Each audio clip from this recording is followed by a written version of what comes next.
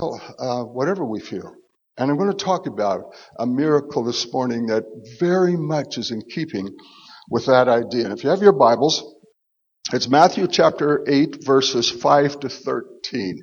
It's the story of the Centurion. Now tonight I'm going to be talking to you about one of the miracles that Jesus did that was quite incredible. We read it. It's about the healing of a blind man and making of mud and spit that Jesus did. And we just think that's kind of strange. But back in those days, it meant something very significant and was shocking to people that observed it. And we'll talk about that tonight. And these miracle stories of Jesus, they are much more than just the miracle itself, as fascinating as as wonderful as they are. And I repeat this before every message, that there were three reasons that Jesus performed miracles. One was he had compassion on people. He cares about people. He still cares about people. He still has compassion, and he still performs miracles. Do you believe that? We're just not victims of fate, but our lives are in his hands. And Jesus said, the sparrow, consider him, that even our Heavenly Father, when that sparrow falls, he sees that sparrow. Consider the lilies of the field. They toil not, they labor not, and how beautifully they are clothed. How much more will our Heavenly Father, Jesus said, clothe you and look after you? Well, the second reason for miracles is that Jesus wants us to know who he is. It demonstrates who he is, what his authority is, and it sets him apart from anybody else in history. And so the miracles are designed for those two reasons. And thirdly, and this is very significant, every miracle teaches us something about the kingdom of God. Something he wants us to learn that has very practical application in our present lives and gives us a picture of the future, of what God has got in store for us. And it also gives great warnings to people who have rejected him. Logan, you could turn those fans down just a little tad. Thank you. Now, let's read this, if you have your Bibles. When Jesus had entered Capernaum, a centurion came to him asking for help. Lord, he said, my servant lies at home paralyzed, suffering terribly. And Jesus said to him, shall I come and heal him? And the centurion replied, Lord, I do not deserve to have you come under my roof, but just say the word and my servant will be healed. For I myself am a man under authority with soldiers under me. I tell this one, go, and he goes, and that one, come, and he comes. And I say to my servant, do this, and he does it. And when Jesus heard this, he was amazed and said to those following him, truly I tell you, I have not found anyone in Israel with such great faith. And I say to you that many will come from the east and the west and will take their places at the feast with Abraham, Isaac, and Jacob in the kingdom of heaven. But the subjects of the kingdom will be thrown outside into the darkness where there will be weeping and gnashing of teeth. Then Jesus said to the centurion, go, let it be done to you as you believed it would. And his servant was healed at that moment. Wow. Logan, I didn't mean for you to turn them right off, just down a little bit. Okay? And you can turn this one up a little bit too. Maybe you don't know where the switches are. Maybe, just thank you, because that's not something we do a lot in the winter. And okay, so thank you. A centurion, we're going to talk about him for a moment. In the Roman army, there was the largest part of the army was called a legion, and that was about 6,000 soldiers. And then it was divided into two smaller groups. One was called a cohort, which was a sixth of the legion, or rather a tenth of the legion, which was about 600 soldiers. And then the cohort was divided into six, which were called Centuria. And the person who was in charge of a centuria was a centurion.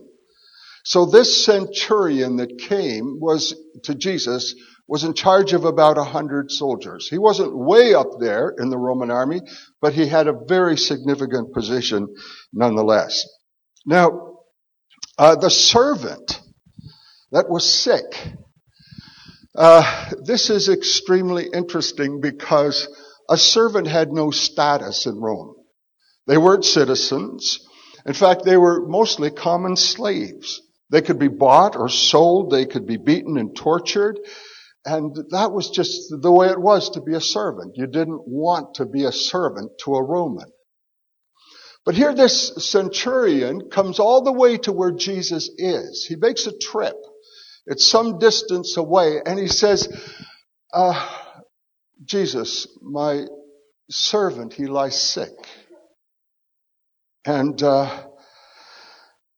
I just really, he's paralyzed. He lies at home and he's suffering terribly. Well, this puts this centurion apart from other people. This sets him apart in such a way that you don't expect to find. A Roman centurion would have lots of servants, and he mentions that later to Jesus. He says, I say to my servants, do this, and they do it. So he had many servants, and any servant would be expendable. If he's paralyzed and he's suffering, let him die. That would be the typical response of a Roman to a non-citizen servant. Very likely somebody had been captured by some foreign country or sold in some way. This would not have been his home, and he would have lived a very terrible life, no doubt. But instead, this centurion comes and says, Jesus, my servant, he's paralyzed and he's suffering greatly. Now, Jesus is very impressed by this. This is very, very incredible as he sees this guy coming. A Roman centurion were concerned about his servant. And so Jesus asks this question in verse 7. He says, shall I come and heal him? Now, this is unusual because usually people came to Jesus and said, Jesus, will you heal with me? Consider the woman with the blood issue that could not be healed. And for years and years she had been bleeding, but no doctor could help her. There was no medicine available to her, and she was weak and emaciated from such a loss of blood over such an extended period of time. So she came to him and touched just his garment as he was walking by. So people would come to Jesus to be healed. The blind would come. People would bring their friends and their families. They would all come to Jesus and ask for healing. But in this instance, Jesus asks the centurion if he wants him to heal his servant. Now, it's sort of like the obvious question, maybe. Obviously, the centurion knew that Jesus could heal, otherwise he would have never come and expressed so passionately the need that his servant had. So the centurion knew that Jesus could heal, but he never actually requested the same. He just said, he's sick, desperately sick, and Jesus asked the question, would you like me to come and heal him? This is really quite amazing when you look at it from that standpoint. Now, the centurion was taking a great risk. The Romans were hated by the Jews because the Romans would kill Jews. Later on, when the church was born, so many Christians were just murdered by the Romans. And up to this time, many people were murdered, just anybody in that they suspected of not complying with Roman law. In fact, at the time, there were a whole group of Jews called insurrectionists. Barabbas was one of them at the time of the death of Jesus. And these insurrectionists would they had little daggers, and they'd come along and under their cloak, and when a soldier wasn't watching, they'd kill him. They'd take the dagger and kill the soldier. And so they would be hung on crosses when caught. And so it was common to see people hanging on crosses all through Israel because they had done something to offend the Romans. So here is a centurion who's not loved by the Jews. If anything, they were crying out to Jesus, Jesus, you're the Messiah, overthrow Rome and establish again the kingdom of David. That was their cry. The Jews hated the Romans because they were occupying their nation, their holy land.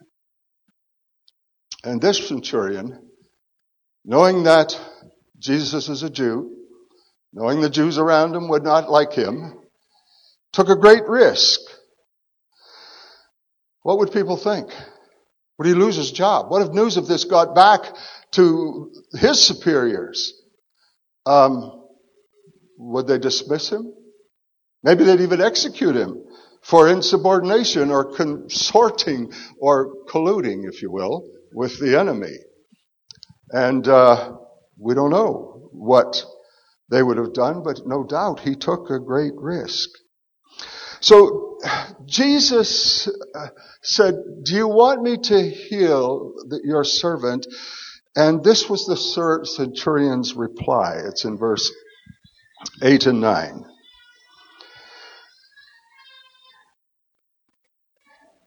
The centurion cried. The centurion replied, Lord, I do not deserve to have you come under my roof. So, now wait a minute. Jesus is a Jew. He's a Roman. He's not just any Roman. He's a centurion. So if anything, the concept that people would have is that it would be the opposite of that. The Romans would say, no Jew is allowed in my house. But the centurion says, I don't deserve to have you come to my house. So it's a total inversion. And Jesus is observing all of this, and so are all the people. But just say the word. Just say the word, and my servant will be healed. For I myself am a man under authority with soldiers under me, and I tell this one, go, and he goes, and that one, come, and he comes. I say to my servant, do this, and he does it. So this centurion has so much faith in Jesus that he says, just say the word. Well, did you know that he's present here today? He's present in your life. He's present in his body, the church. And he's present in his word. I look at Bibles open on the front seat, and some of you have your Bibles on your app and are watching or are reading from that standpoint. It's the Word of God. And as you open the Word of God, things change. Your perspective changes. Instead of all of the circumstances that would create doubt and fear and maybe sickness, a servant who is in peril, whatever the circumstance might be, in the Word, there's an answer.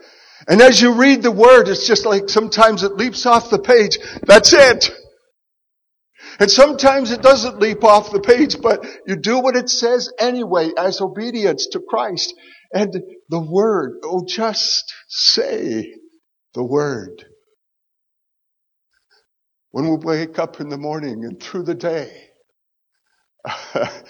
I met, Merle's not here this morning, but last Sunday night I was coming home from the prison after service there, and Marlene was still in Halifax, and so I was hungry, and I thought, well, I'll just swing down through town, and then the festival had started up again, so I went down through Stellarton, and I went to Sam's for a slice of pizza.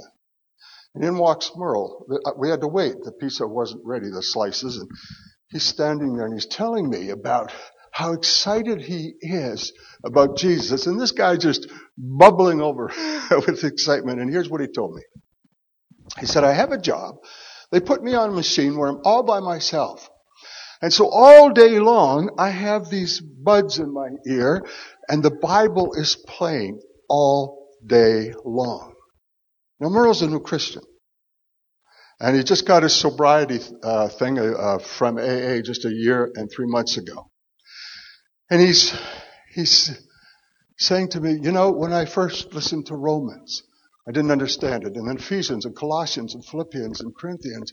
And I did. But then when I listened to them the second time a little more, and every time I listened to them, I learned more and more and more. And I'm thinking, this guy's in the Word 6-7 hours a day. Whew. He's going someplace. Brothers and sisters, just say the word, Lord. And it will give me direction. It'll give me hope. It'll counsel me. Because Jesus, you are, after all, the wonderful counselor.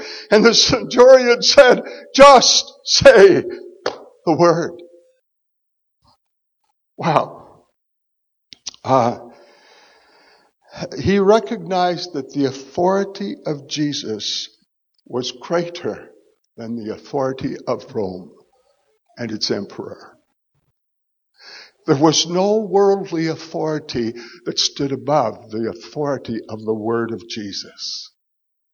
And it's easy for us, though we're not living under some kind of dictatorship or some cruel emperor, but it's easy for us to put the views and the opinions and the philosophies of this world above the Word of Christ.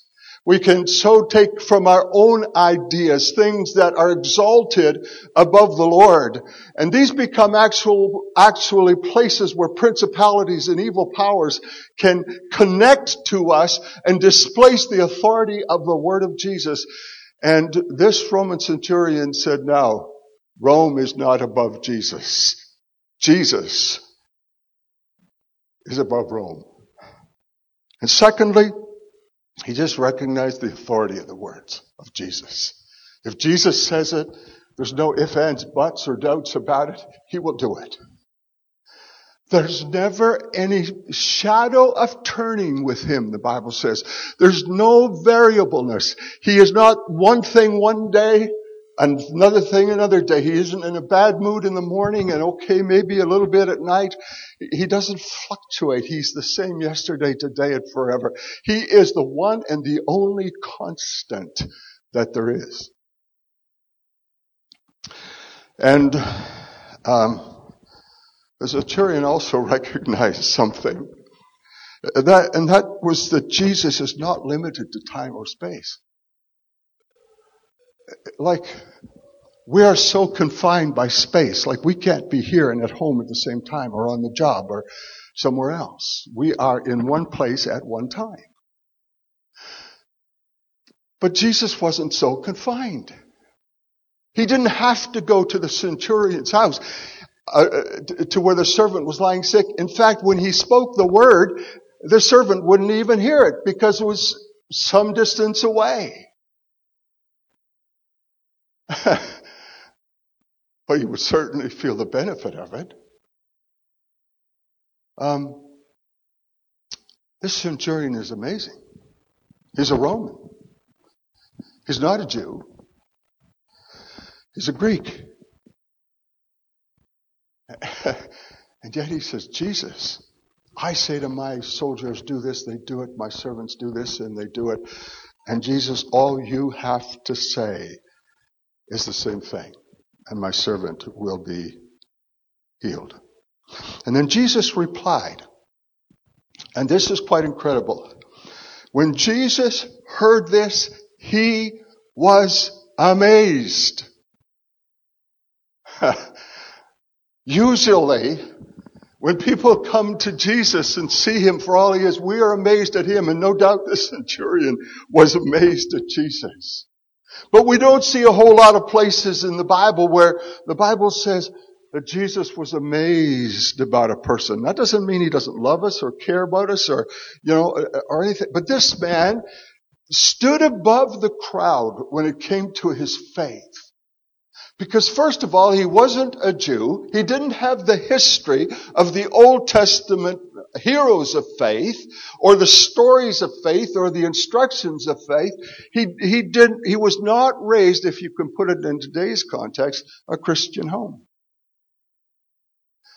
He didn't know all the Bible stories about Samson or David or all the Psalms or the prophets or any of the stories of Moses or anybody else. He didn't know anything about that, not likely at least.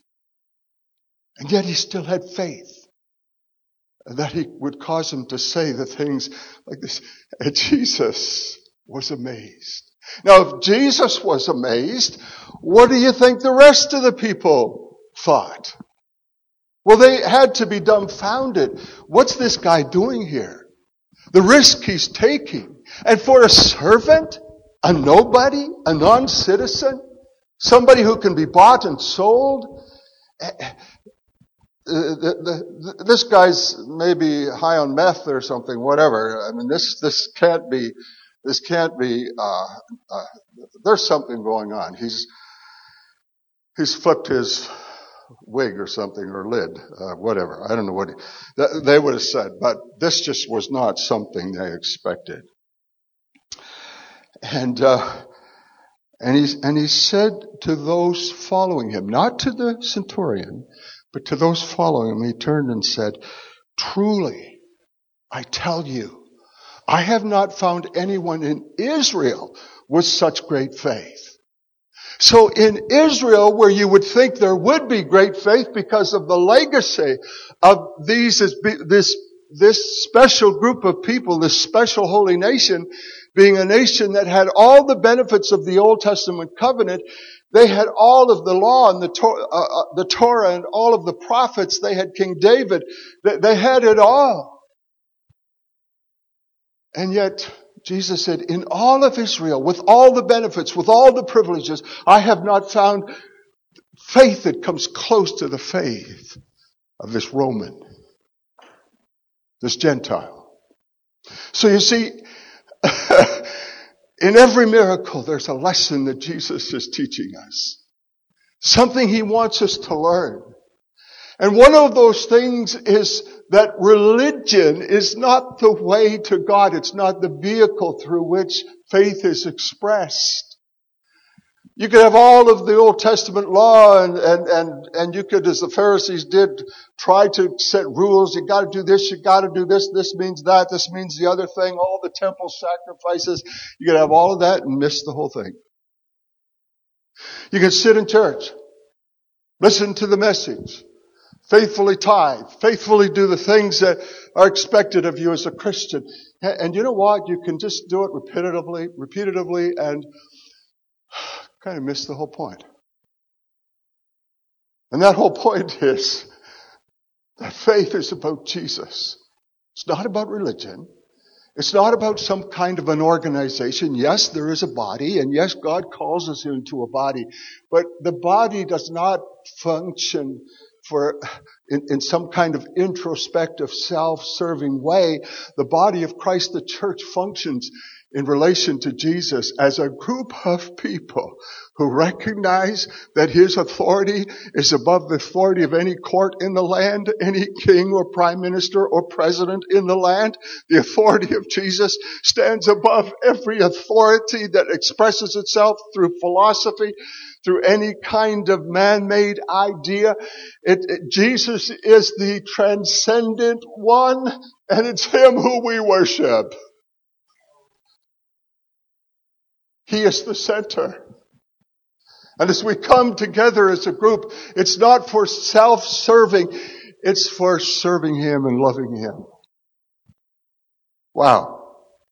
I haven't found faith like this in all of Israel.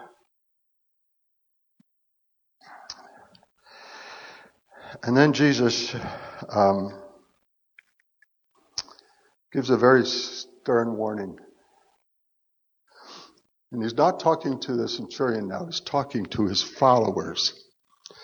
And he says this to them in verse 11. I say to you that many will come from the east and the west and will take their places at the feast with Abraham, Isaac, and Jacob in the kingdom of heaven. In other words, from the east of Israel and from the west of Israel, from parts that are not Israel. In other words, Gentiles. And they will take their place in the kingdom of heaven. Now, any Pharisee listening to this would be highly offended. Any religious person who banked on the religion of the Jews would be very offended.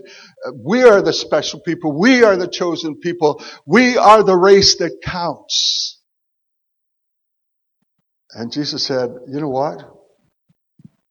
People are going to come from other places and take their place in the kingdom of heaven. But the subjects of the kingdom, people who've had the privilege of the kingdom, they'll be thrown outside into the darkness where there'll be weeping and gnashing of teeth. He's saying this to the Jews. He's saying this to those who have considered themselves to be superior religiously to any other group of people, who had disdain and contempt for the Romans and would have been totally offended about this conversation between the centurion and Jesus. And Jesus warns them and says, listen, you're going to mess around with sin. You're going to mess around with the idea of supremacy, of white supremacy, of Jew supremacy, of any kind of supremacy that in some way puts you above another person. You're going to think that way. You're going to act that way. You're going to think that you're greater than your wife, therefore you can treat her any which way you want, or your children any way which way you want, or however it expresses itself. This idea that we can do what we want. By the way,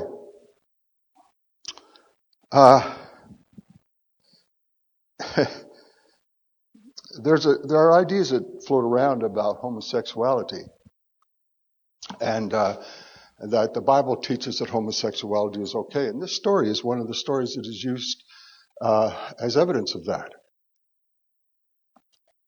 And what is said is that the only way the centurion would have this kind of affection for a servant is that they had to be lovers. And Jesus endorsed it by healing the servant. Well, there's just no basis to believe that, even if you look at the Greek words that are involved, or without getting into that, there's no basis for that. But more importantly than that misses the whole point of what happened in this miracle. And that wasn't some kind of a homosexual relationship between the centurion and his servant. But what it was the amazing concern and compassion that someone who is seen as greater had for someone who was seen as lesser. And it was that which caused Jesus to be amazed. And the risk that this centurion would take. And in case you're wondering, the Bible says, don't be deceived. Homosexuals will not see the kingdom of God. But it doesn't just say homosexuals. People who practice sex before marriage, fornicators, adulterers, and this is all in 1 Corinthians chapter 6. You can read it there for yourself. And those aren't the only sins that are listed. Envy and jealousy and anger, those are listed along with these other ones. It's not that one is worse than the other. It's that we're all guilty of one or more of, or even all of them. But the point of 1 Corinthians isn't to condemn us for our sin, but point us to Jesus. For that text says, and such were some of you. That's not who you are now, but you were washed and you were cleansed and you were sanctified. Those are the words of Paul in 1 Corinthians chapter 6. So be careful that you don't wrest, the Bible says, or manipulate the scriptures to your own destruction.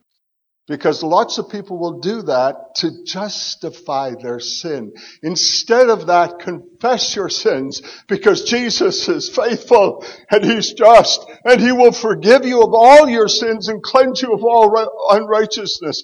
You don't have to live in sin or defeat. Whew.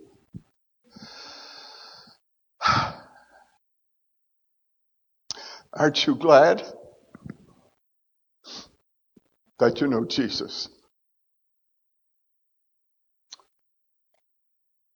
Are you? How many are glad that you know Jesus? You're one of those ones who are estranged and far off, but you've been drawn by His grace and His love, and you've been born again. You're a new creation in Christ. So how did Jesus respond to the faith of this centurion? Jesus said to the centurion, this is verse 13, go. Now, the words that would follow after that would make all the difference. Like, go, get out of my face. You're a Roman, I don't want to have anything to do with you. And act towards him like everybody else in the crowd would have had they had the chance. But that's not what he said. Go. Let it be done just as you believed it would. No wonder Jesus said, I haven't seen in all of Israel faith like this centurion has. Just as you believed it would, so be it. And he said, and his servant was healed at that very moment. Do you believe in miracles today? There's the miracles of healing. There's the miracles of salvation. But there's the miracle, what Jesus demonstrated here, of enemy love. Because Jesus said, love your enemies, and those who persecute you, do good to them. And here's how Jesus demonstrated enemy love. First of all, there was no lecture. So, you want me to heal your servant? Let me talk to you a little bit about the emperor you serve and how corrupt he is and how terrible the Romans are. How could you possibly be a centurion in such a group? There was no lecture. And the Bible tells us that if we lack wisdom, we can come to Jesus. We can come to God.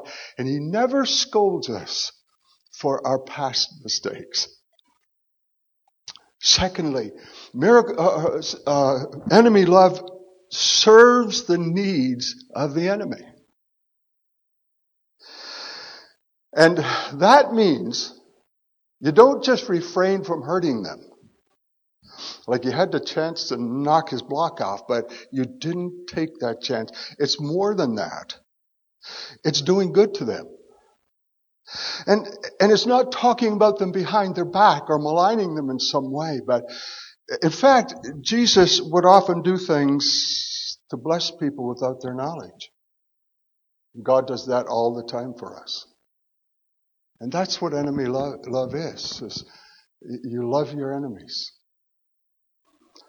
And this was the truth of the kingdom that went all way beyond the actual physical miracle of healing that took place.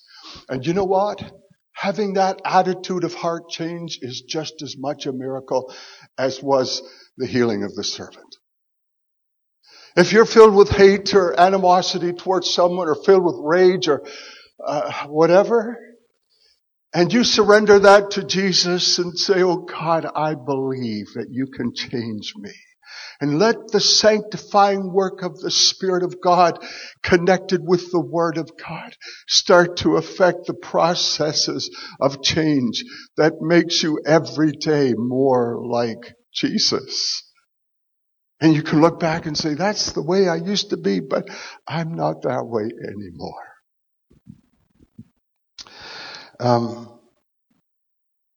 Go, he said. Everyone from sitting here this morning will do that in a few minutes. We'll go. We'll leave this place. But how will we leave? Will we leave believing that Jesus is our source, that He transcends time and space, that His Word is all authority? Will we believe that He is greater than our needs or our problems or our sicknesses, our stresses, whatever? Or will we just go back into a default of succumbing to all of the fears and the anxieties that are produced by those things? Angel, would you come here, please?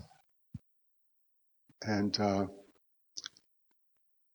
I asked her if she knew this song, and she didn't.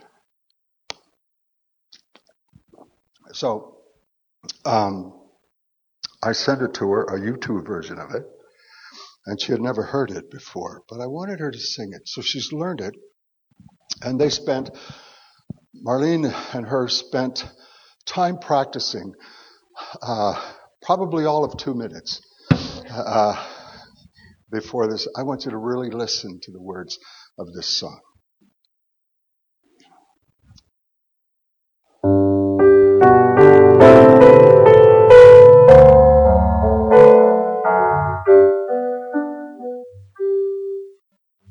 My Father is omnipotent, and that you can deny. A God of might and miracles, 'tis written in the sky. It took a miracle to put the stars in place. It took a miracle to hang the world in space. But when He saved my soul, cleansed and made me whole, it took a miracle of love and grace. Oh, here His glory has been shown, we still can fully see the wonders of His might, His throne, till eternity. It took a miracle to put the stars in place. It took a miracle to hang the world in space. But when He saved my soul, cleansed and made me whole, it took a miracle of love and grace. The Bible tells us of His power and wisdom all way through, and every little word and flower are testimonies too. It took a miracle to put the stars in place. It took a miracle to hang the world in space.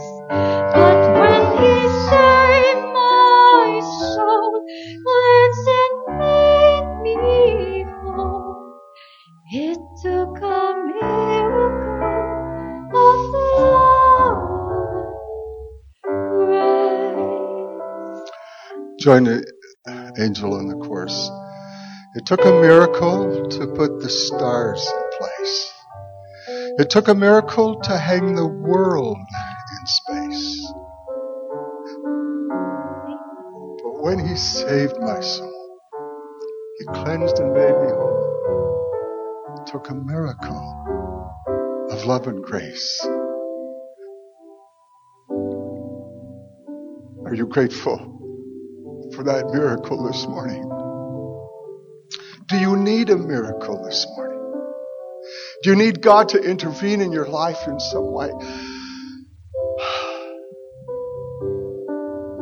I'm going to ask you to stand and join Angel as she sings that. And as she does, just release your faith to Jesus. And if you're here this morning and you want special prayer, for something. We're going to go into a time of worship, and the worship team is coming now to just be ready whenever this chorus is sung. If you need special prayer, just as this is being sung, come and stand along the front here. And we're going to ask the Sutherland family to come in just a few moments too, because this might be the last Sunday that they're here. They're moving away. We're going to miss them. We want you guys to come. We want to pray for you this morning at the front. But sing along with Angel. You do that.